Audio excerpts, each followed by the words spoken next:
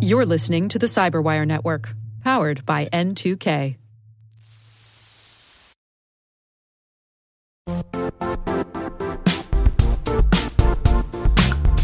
Don't struggle to align your organization's cybersecurity with business risk. Get the only solution that goes beyond reacting to threats with vulnerability and risk monitoring. You need the next evolution of MDR, and only Critical Start delivers it. Critical Start doesn't just monitor and respond to threats. They put you in control by detecting suspicious activities, quickly responding to contain threats, and identifying your most critical assets and protecting them against vulnerabilities and exposures. With continuous visibility, expert guidance, and measurable risk reduction, Critical Start has redefined what it means to manage cyber risk.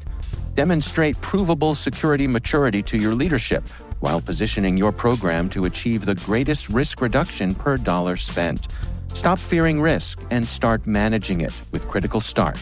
Visit criticalstart.com and request a demo today. That's criticalstart.com.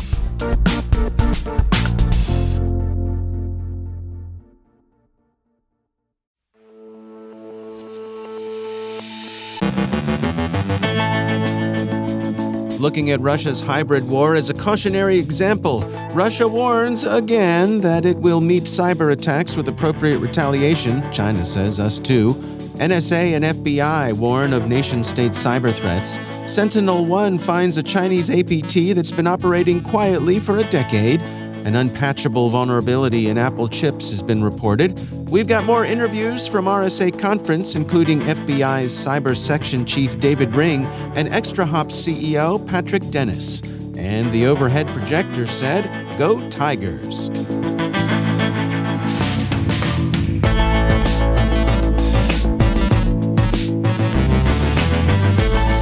From the Cyberwire studios at Data Tribe, where we are happy to be back home in Maryland, I'm Dave Bittner with your Cyberwire summary for Friday, June 10th, 2022.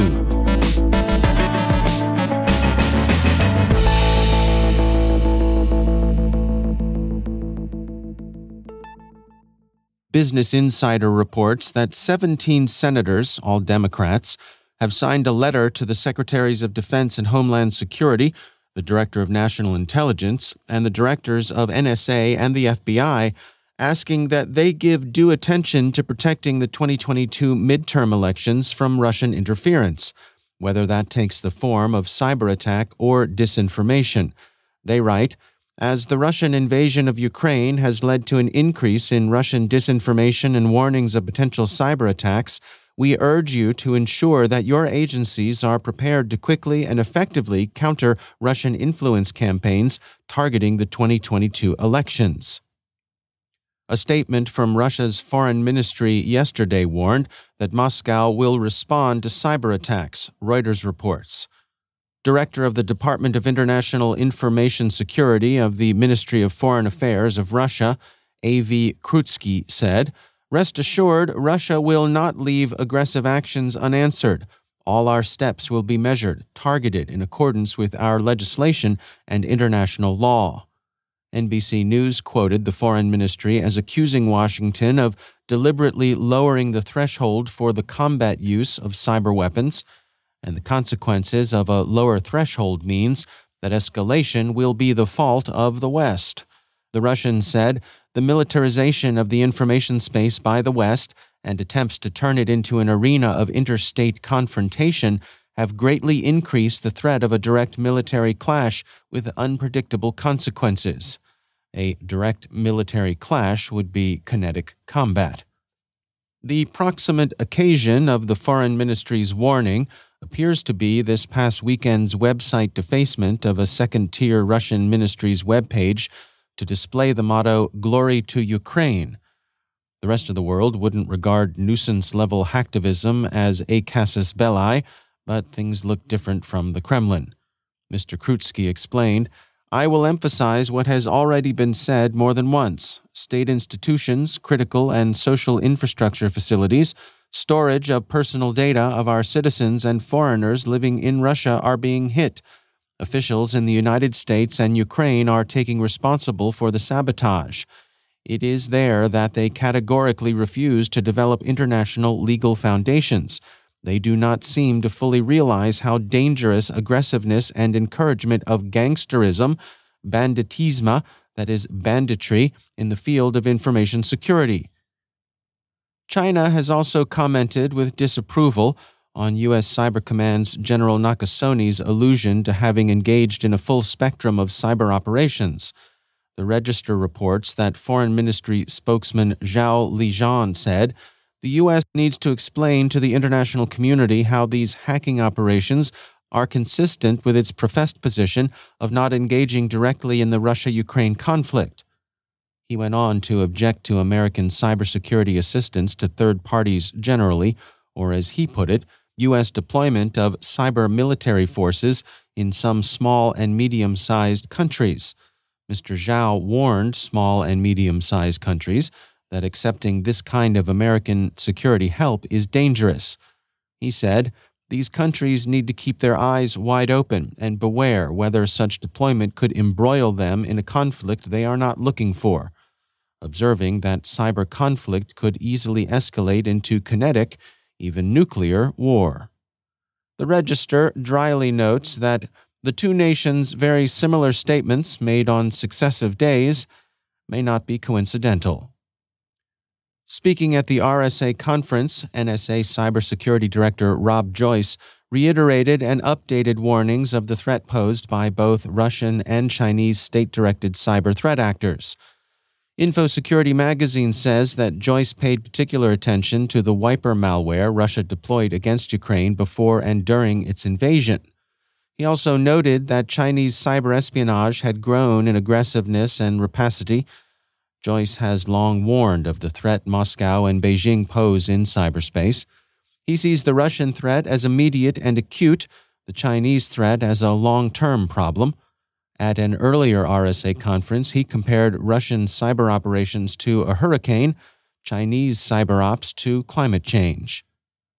The FBI added its own warnings of the cyber threat from China to the conference. The record quotes Elvis Chan, assistant special agent in charge at the Bureau's San Francisco field office, as saying, "We've actually seen, here in the San Francisco area, an uptick in reconnaissance from Chinese advanced persistent threat actors specifically. The Chinese operators are particularly interested in industrial espionage." Chan says, "They're still looking to steal as much intellectual property as they can."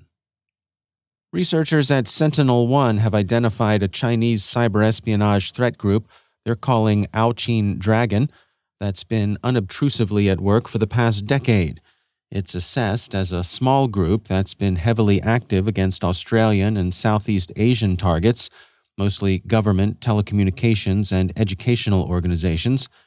The threat actor has used a variety of techniques to obtain access to its targets since 2013, including document exploits and the use of fake removable devices. Owlchin Dragon has also used DLL hijacking, the MITA-packed files, and DNS tunneling to evade post-compromise detection. One of the hallmarks of the group's activity insofar as social engineering is concerned has been a heavy use of pornographic fishbait. Sentinel-1 thinks there's a good chance that Owlchin Dragon has some association with the group Mandiant calls UNC94. TechCrunch reports that MIT researchers have found a hardware flaw in Apple's M1 chips. The researchers have found that point authentication codes, PAC, a hardware security measure that protects against code injection and buffer overflow attacks, can be bypassed in an exploit the researchers inevitably call Pac-Man. Pac-Man combines memory corruption and speculative execution to guess PAC values. There's a finite number of possible PAC values, which makes it possible in principle to brute force the values. But Pac-Man also depends upon other exploits against which the M1 is protected, and so it may not be as serious as it sounds. That appears to be Apple's view. TechCrunch quotes the company's statement, "Based on our analysis as well as the details shared with us by the researchers, we have concluded this issue does not pose an immediate risk to our users and is insufficient to bypass operating system security protections on its own." And finally, the borough of Tenafly, New Jersey, is recovering from a ransomware attack it sustained. The Tenafly Public Schools noticed an anomaly in their network and shut them down as a preventative measure. They subsequently found a ransomware infestation. Since the schools were offline, Google Workspace, Google Classroom, Google Drive, and the other online tools students had grown accustomed to were unavailable. The schools had to cancel final exams, but they reverted to old-school instruction tech to keep the lessons going. The students found the overhead projectors especially cool. The record quotes a school official as saying, "So good luck to Tenafly," and we'll close by shouting a hearty "Go Tigers" in the direction of Bergen County. Have a good summer, Tenafly High School.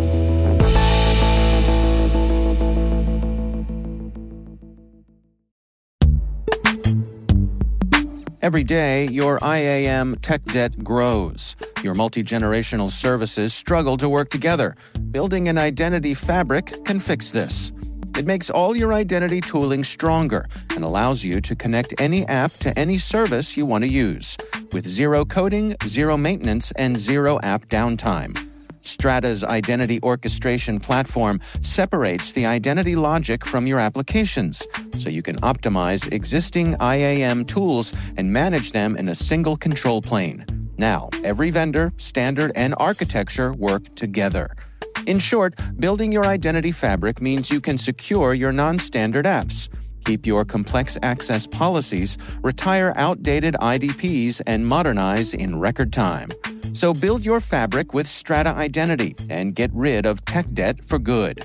Visit strata.io/cyberwire, share your identity priorities, and receive a pair of AirPods Pro. Offer valid for organizations over 5,000 employees. Connect today at strata.io/cyberwire.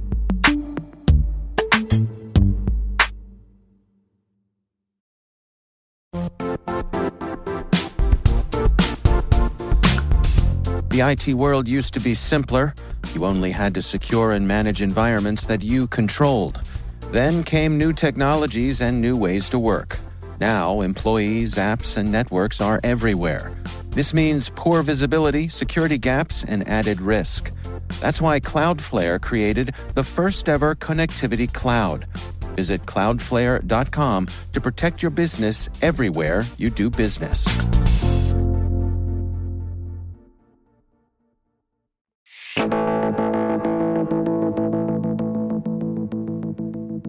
Cybersecurity leaders are seeing unprecedented outreach and collaboration from federal agencies like CISA, NSA, and the FBI. You'll often hear the phrase, "cyber is a team sport," with the acknowledgement that working together is the best way, perhaps the only way, to meet the challenge of the threats we're seeing. David Ring is Section Chief of the FBI Cyber Engagement Intelligence Section and FBI Cyber Division. I caught up with him at the RSA conference. FBI brings a lot to bear against the threat. Of course, we work very closely with our critical partners in government, NSA, Cybercom, CISA, to bring a whole of government approach to the broader threat environment because, again, cyber is a team sport, right? We hear that a lot, and that's a mantra for the Bureau as well. Our goal is to ensure that all of the resources that the federal government has are brought to bear against the threat. In working with private sector, it's critical that we bring those resources in as well and that we're engaged early on. I'm an old CT guy, right? So I'll use CT language. We try to go left to boom with these companies and identifying avenues where we can share, two-way sharing of substantive information, intelligence, that can point us in the right direction or we can point them in the right direction, either one-on-one or more broadly. What do you say to folks who may find themselves, I'm thinking particularly of those small and medium-sized businesses who may not think that they are up to the level where FBI engagement really makes sense? Is that something you're looking to get past? It sure is. And frankly, like when you look at the victim space, those small and medium companies are really where the victim space is, right? Because they don't have the same resources that these giants have. And of course, we need to work with very large corporations, companies, infrastructure providers every single day to make sure that we're working the threat effectively. But from a day-to-day approach, we have to identify who our most systemically important partners are, right? And in the private industry space. And so those companies aren't always the huge ones that everybody thinks about. Yeah. When we talk about some sensitive national security projects, we talk about COVID vaccine development and things like that. These are sometimes some smaller, certainly medium-sized companies are very involved. There are all sorts of sizes of managed service providers out there that we need to identify and go out and have those conversations with at the field office level. FBI's got 56 field offices across the country. It's part of our value proposition in working with private sector and countering cyber threats. We're a deployed workforce across the country and frankly across the world, where we can have a technically trained cyber agent on somebody's doorstep in a very, very short time frame. We're talking hours versus days in order to work with that organization. And if it's incident response or they're dealing with an incident, or it's just, hey, we've identified that you guys are working on something that's really critical. If that information was potentially disrupted or stolen, there's a national security implication, there's a public safety implication. We need to be out there with you and working through kind of those threats, and we can work with you to identify where some of those vulnerabilities lie. It's really interesting to me to see, I guess what I describe as a real shift in approach for organizations like the FBI. We're seeing it with CISA as well, with the outreach, even NSA, the outreach to the community. Things aren't as insular as I think people thought they were. And I wonder, people might have had this notion of the kind of the big bad three-letter agencies, but it shouldn't be that way. I mean, these resources are for folks to take advantage of. Yeah, I think that there's a stigma or a stereotype that we're trying to get away from. Yeah. You see, in TV and movies, the FBI raid jackets, they're kicking down doors, they're carrying stuff out of a right. building, they're putting up crime scene tape, and most organizations don't want that type of presence out there when they're dealing with this. That's not what the FBI does when we respond to a cyber incident. We take the cues from the victim organization, the targeted entity, and say, hey, let's have a phone call. We have questions that we are going to ask that's going to help us understand what you're dealing with, and hopefully we can provide information that we have obtained via our investigations and our work with intelligence community partners and other government partners that can help you deal with the situation that you have, right? So our goal is to get away from that big, scary three-letter government agency stereotype that sometimes exists out there and say, no, we're truly here to help. I know that's an overused term. Hey, we're the FBI, we're here to help, but we truly are. And, we're going to engage as, in as minimalist of a way that organization needs, right? So we're not going to be rolling up in 20 black Suburbans and people pouring out and making a big show of it. We're not going to walk out of the building with your servers, right? We're there to facilitate, assist, and inform rather than be disruptive. What's your advice for folks who are looking to start that relationship, to make that introduction? What's the best way for them to go about doing that? Yeah, so the best way is at the most local level possible, right? So again, 56 field offices and hundreds of smaller sub-offices that we call resident agencies across the United States. Work with your local contacts. It's out there. It's on the internet. You can reach out to your local field office. Have that initial outreach. Look into InfraGard programs. InfraGard is a public-private sector partnership that the FBI works with at every field office. They have their own chapters. It's a method to get through the door and start talking to your local FBI contacts. We have multiple agencies in field offices on cyber task forces where, you've got local police, state police, other U.S. government agencies like Secret Service and others working together. If you've got a contact in those organizations, they can feed you into the FBI as well. But the best thing to do is pick up the phone or pull up the email and reach out to your local FBI field office, and we'll reach back out to you and we'll start developing that relationship. Oftentimes that relationship blossoms. They feed folks back into my team here at headquarters, where we can engage at a more national strategic level as well. That's David Ring from the FBI. There's a lot more to this conversation. If you want to hear more, head on over to CyberWire Pro and sign up for Interview Selects, where you get access to this and many more extended interviews.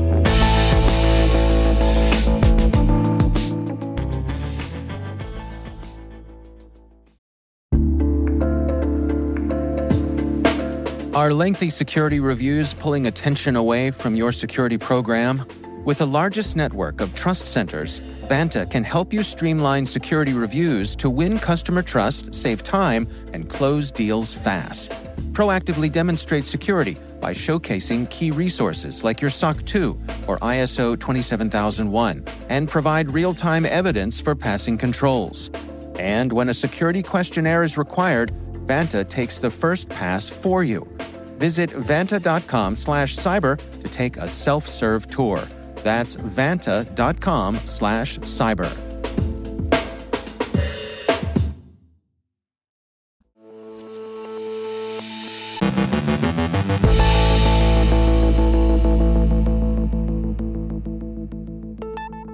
It has been a busy, productive week at RSA Conference.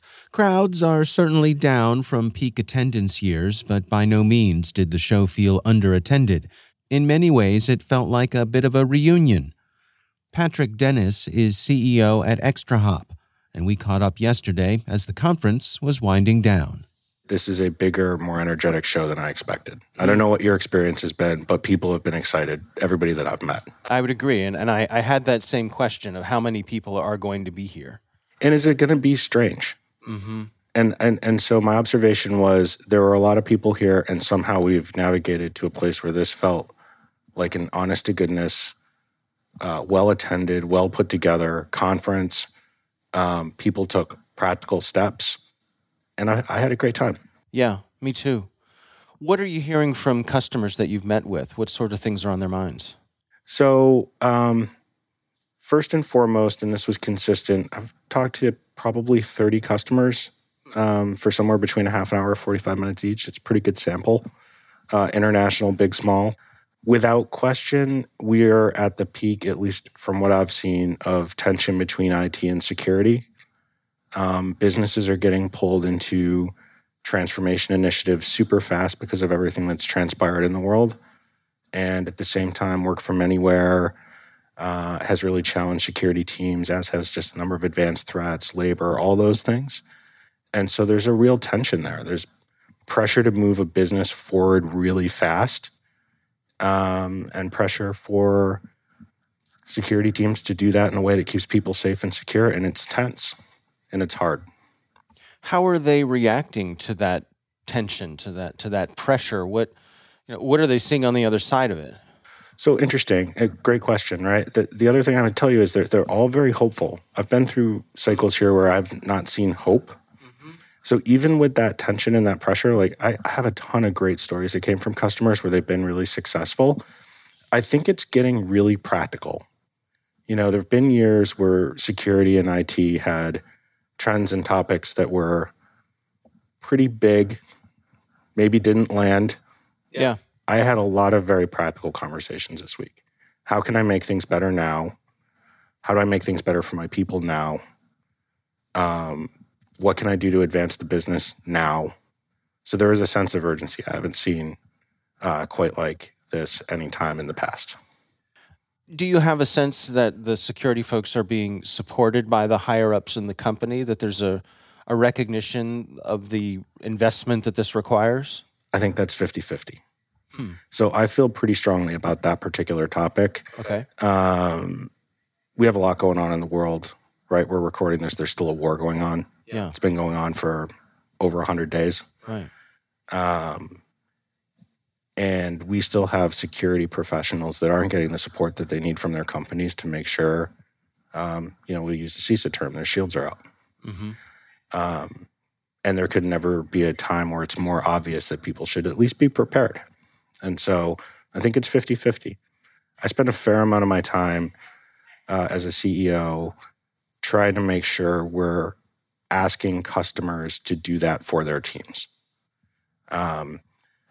I'm in an interesting chair, right? I'm the CEO of a security company, so we obviously care about security, but I still have my fiduciary obligation, my duty of care, and my duty of loyalty to our business as a security professional.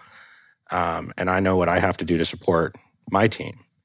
And I don't think people around the world are getting the same support that we offer our team. And it's probably 50-50. Still scary. Do you sense that the relationship between IT and security is is growing closer? Is the mandate coming down or bubbling up that is where we need to go, and so the folks in those positions have to? I can think of two conversations I had specifically that I'm going to use as the reference point for this. Okay. One was a leader, mid-level leader, that had identified he could get leverage from the other group. So he walked across the aisle and he said to IT, hey, your network team could help me a little bit on security, and my security folks know a little bit about a network. Neither of us are fully staffed. I'll help you a little bit if you help me a little bit. Okay. And they've reworked almost their entire investigation workflow. As a result of it, turned it entirely upside down. They're using their IT network team almost as a kind of tier one. They're kind of adding them to that layer. Right. Super effective. That was a very, very savvy mid-level leader that just saw a way to solve his problems. I had one other conversation where absolutely top down, very large financial services company, top quartile CISO, and was like, hey, I want to know we have the best protection that we can have. We're going to bring these two teams together. They're not going to do the same thing. And we're not even going to organize them as one single team, but we're going to make them sit together and kind of get the mission brief together, and they're both going to have a role to play. So I've seen it done both ways. Is there a difference with if someone is spinning up an organization today, a new effort, new entity? Right. Are they coming at it from a different direction than legacy companies? Certainly that mid-leader example that I gave is a newer organization, a little more greenfield. Okay. So they're trying to build that workflow kind of in an integrated way. The other example is a legacy organization. And what I would argue that's a little bit more of like, hey, they're having to break some glass to put it back together again. I see. They're solving it with budget. So interesting, right? Top down, you can put a budget lever on it. And that CISO is using that budget lever a little bit with the two teams to say, like, neither of you have quite enough, but if you work together, you have plenty. Right. Pretty cool. It was a creative solve. Okay. It's good. Yeah, it's compelling. Yeah. As you and I are here together at the RSA conference, we are just about midway through this year. Hard to believe. Gone fast. Yeah, it really has. What do you see on the horizon? What do you think we're in for the rest of 2022? So we're also in a point where people are talking about the financial outlook. Right. So if we kind of go back to this situation that we're in, which is maybe why it's unusual that I saw so much hope and optimism, right? We've seen a pandemic, we've seen a war, we have some uncertainty in the financial outlook. I think it's going to be a busy back half. I don't exactly know which one of those dominoes is going to fall and how it's going to hit another domino, but there's certainly enough in the forecast to look out and say it's going to be really busy for cyber professionals. I think we're going to see some of the spillover probably from the war. I think we're going to see some just pressure in markets. That's always challenging for teams that are trying to find people to employ and build the team and build tools and products and capabilities. So I think there's going to be a lot of pressure in this back half. It's going to be busy. What's your advice to folks? Having been here for these few days, having the conversations you've had, for the people out there who are trying to up their security game, any words of wisdom? That tension I described between IT and security does nobody good. These leaders I described that are finding ways to build bridges between those two teams, those people are better off. Build the bridges, work together as a team. If you can do that and be practical in this back half of the year, facing some of the things we're going to face, you're going to be better off. That's Patrick Dennis from ExtraHum.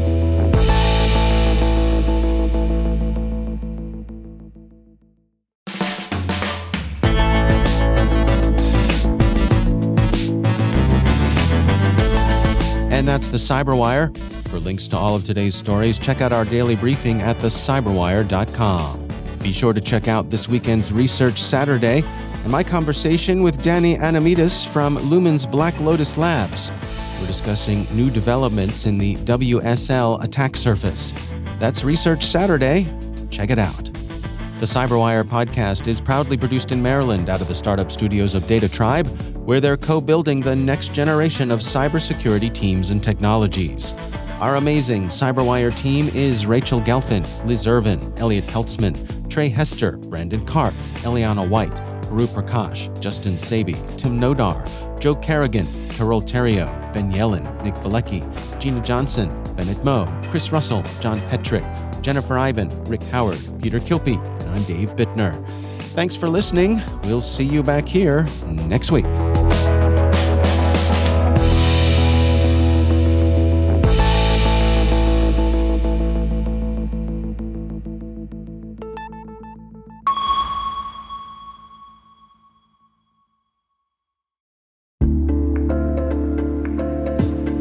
Hey listeners, we're always looking for ways to improve the N2K CyberWire network and maintain the intelligence-driven news experience that keeps you in the know on the latest developments in cybersecurity.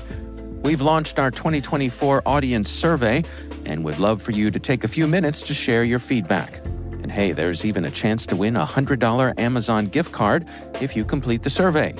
Visit cyberwire.com/survey. That's cyberwire.com/survey and share your feedback now.